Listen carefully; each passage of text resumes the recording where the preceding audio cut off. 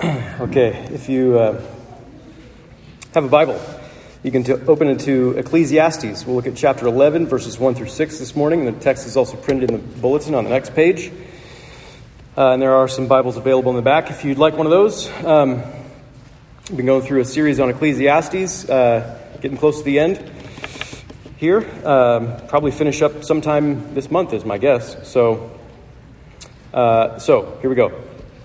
So life is, in case you didn't notice, it's beyond your ability to control. You can't control your life, the circumstances, the world around you. In fact, in many ways, life in this world is beyond our ability even to understand, let alone control. We don't understand everything that's going on in the world. We don't understand everything going on in our lives. And we certainly don't have much knowledge of the future. Right? You might think we have a lot of assumptions about the future. But what do we really know about the future? What can be said for certain about the future? We don't have much knowledge of the future. So these things, these are really indisputable truths. You can't really argue with this. But these things make us uneasy. We would like very much to be able to understand everything that's going on in our lives. We would like to understand everything that will happen in the future so that we could ensure desirable outcomes, so that we could feel confident that what we're doing will make the difference that we want. But when we have great uncertainty, then we could be paralyzed. If we don't understand what's actually going on, if we don't fully understand the results or consequences of our actions in life, then how can you feel confident about doing anything? If you don't know it's going to produce the outcome you wanted, how can you feel confident? We can be paralyzed by this. Does it seem wise to just go ahead and do something when you're not really sure how it'll work out? If you do, Ecclesiastes invites us to action, particularly to investment in God's kingdom. That's what we'll talk about this morning. Even though we can't fully understand what God is doing, even though we can't anticipate what God will do in the future with our investment, He's calling us to invest in His kingdom. So let me pray, then we'll read the scripture. Father, we're entirely at your mercy, even to be able to hear and understand your word, and especially to be able to embrace it and respond faithfully. We're at your mercy, so we pray that you would please grant us these gifts of your grace now through your Spirit as we consider your word together. We pray in Jesus' name. Amen. Cast your bread upon the waters, for you will find it after many days. Give a portion to 7 or even to 8, for you do not know what disaster may happen on earth. If the clouds are full of rain, they empty themselves on the earth. If a tree falls to the south or to the north, in the place where the tree falls, there it will lie. He who observes the wind will not sow, and he who regards the clouds will not reap. As you do not know the way the Spirit comes to the bones in the womb of a woman with child, so you do not know the work of God who makes everything. In the morning, sow your seed, and at evening, withhold not your hand. For you do not know which will prosper, this or that, or whether both alike will be good. This is the word of the Lord. Thanks be to God. So many of the teachings that we have in the Gospels from Jesus about the kingdom of God, they're parables that sound kind of like this, right? They're parables that use examples from farming or agriculture or business or commerce. Jesus uses examples like that a lot and parables like that. He teaches that way a lot about the kingdom of God. That's what we have here in Ecclesiastes 11. We have economic illustrations, right? Illustrations from economy. They're illustrations about participation in God's kingdom. They're illustrations about our life with God in this world. They're illustrations that are drawn from the world of trade and finance and farming. Those three things in particular in these verses. They're not meant to give you foolproof ways to prosper in earthly economics. That's not what this is for, is like wisdom for business. That's not what this is for. They're illustrations drawn from economics. They're meant to be applied to our spiritual life, meant to be applied to our participation in God's kingdom. So first, let's figure out what these illustrations mean, because they are a bit remote from us in a lot of ways, a little difficult for us to understand. Let's figure out what they mean, and then let's consider what they teach us about our life with God. So verse 1, cast your bread upon the waters, for you will find it after many days. So it looks like this is an illustration from maritime commerce, right? Shipping. And it highlights the delay, the significant delay in profit from traditional overseas trade. So when merchants commission a ship and a captain and a crew, and they fill up the ship with their goods, and they send those goods off to distant lands to be traded, then you expect it to take a while for the ship to return with its new treasures. Right? You expect that. In fact, you can't be sure exactly when that ship will return. It depends on so many factors. You don't know when. After many days. Right? So, verse 2, give a portion to 7 or even to 8, for you know not what disaster may happen on earth. So that's an illustration from the financial sector. It's basically saying diversify your portfolio, diversify your investments. If you want to grow your wealth through investment, well, that's a risky business, so you don't put all your eggs in one basket, right? You never know if one investment's going to go bad, so get your money into different places to offset that risk of one of the things going bad, one of your investments going bad. 7 is the perfect number in the Bible. It's this picture of completeness and fullness, right? So you'd feel pretty good about dividing your wealth into 7 portions. Better to divide it into 8, right? Diversify more than you think is necessary. Verses 3 and 4. If the clouds are full of rain, they empty themselves on the earth. And if a tree falls to the south or to the north, in the place where the tree falls, there it will lie. He who observes the wind will not sow, and he who regards the clouds will not reap. So that's an agricultural illustration, sowing and reaping. Basically saying, there are a lot of environmental factors, there are a lot of variables that are outside your control, outside your ability even to anticipate. The clouds, they're going to empty themselves of rain whenever they're ready to do that. The wind won't ask your permission before knocking a tree over, and wherever that tree falls, well, you're just going to have to deal with it when the time comes. Right? So if you're waiting for ideal conditions, if you're wishing for ideal conditions to get to work, you're going to be waiting a long time. You're going to be paralyzed. So just get to the work that you have to do, even if you aren't sure exactly what's going to happen next. Right? So even if you aren't sure, go ahead and get to work. Even if you aren't sure, go ahead and get to work. That seems to be the big theme here with these verses. We see this idea of not knowing. We see this idea of uncertainty, especially about the future, showing up in all of these illustrations. In verse 1, it's maybe more implicit, but the idea is you don't know how long it's going to be until you might see profit. Second, in verse 2, you know not what disaster may happen. You don't know what investments are going to fail, so diversify. Right? Verses 3 and 4, you can't anticipate all the variables. You can't let your lack of knowledge paralyze you, though. Right? You just have to do the best you can do with what you have. So that phrase, you don't know, shows up 4 times in this passage. It's emphatic. You don't know. And here's how these illustrations from economy help us to live with God and participate in God's kingdom, in verses 5 and 6. As you do not know the way the Spirit comes to the bones in the womb of a woman with child, so you do not know the work of God who makes everything. Verse 6, in the morning sow your seed, and at evening withhold not your hand, for you do not know which will prosper, this or that, or whether both alike will be good. So basically, you don't know exactly what God's doing. You don't know how exactly God is at work. You can't anticipate what God is going to do, but that's okay. You don't have to know everything. You can just be faithful and serve. Maybe there are a lot of ways that we can apply this particular instruction to sow your seed and withhold not your hand when we're talking about participation in God's kingdom. There's probably a lot more ways than what we'll talk about this morning.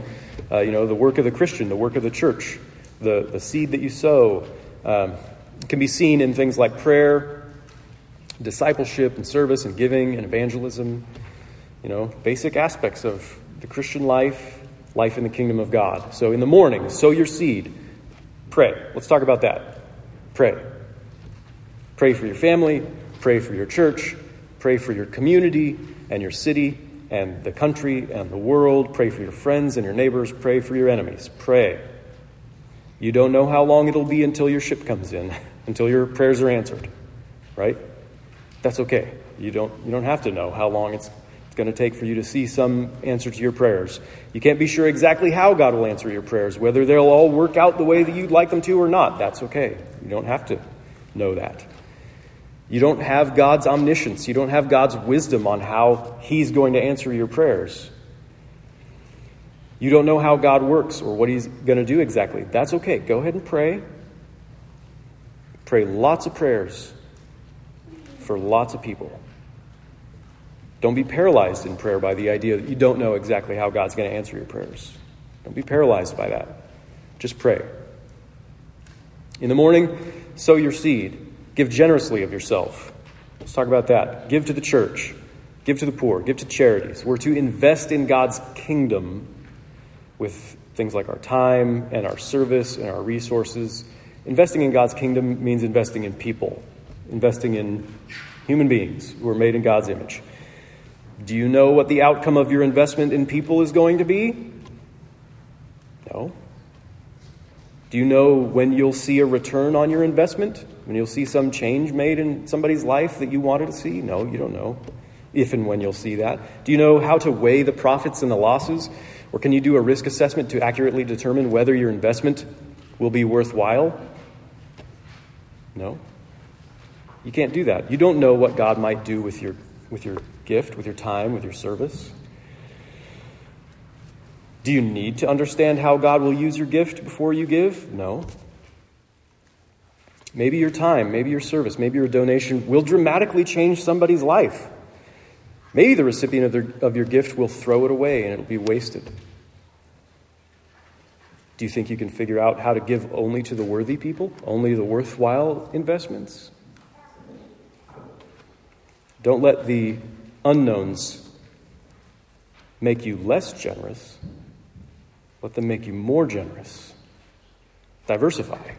Serve and give in more ways. Invest in more people, not less. You don't know how God works or what he's going to do. That's okay. Go ahead and pour out your life and gifts to other people. In the morning, sow your seed. Share the gospel with other people. Let's talk about that. Jesus talks about sowing the seed of God's word. Get involved with missions. Get involved with evangelism and discipleship. Sow the seed that is God's word. So Phil Ryken is a commentator that I quote him pretty much every week. He's got a good commentary on Ecclesiastes. He says, we sow the word when we read it, study it, and memorize it for ourselves, listening to the voice of God. We sow the word when we teach it to our children at bedtime or around the family dinner table. We sow the word when we give someone a Bible or use a simple verse from Scripture with a friend who needs to know Jesus. We sow the word when we take it to the prison, the nursing home, and the college or university campus.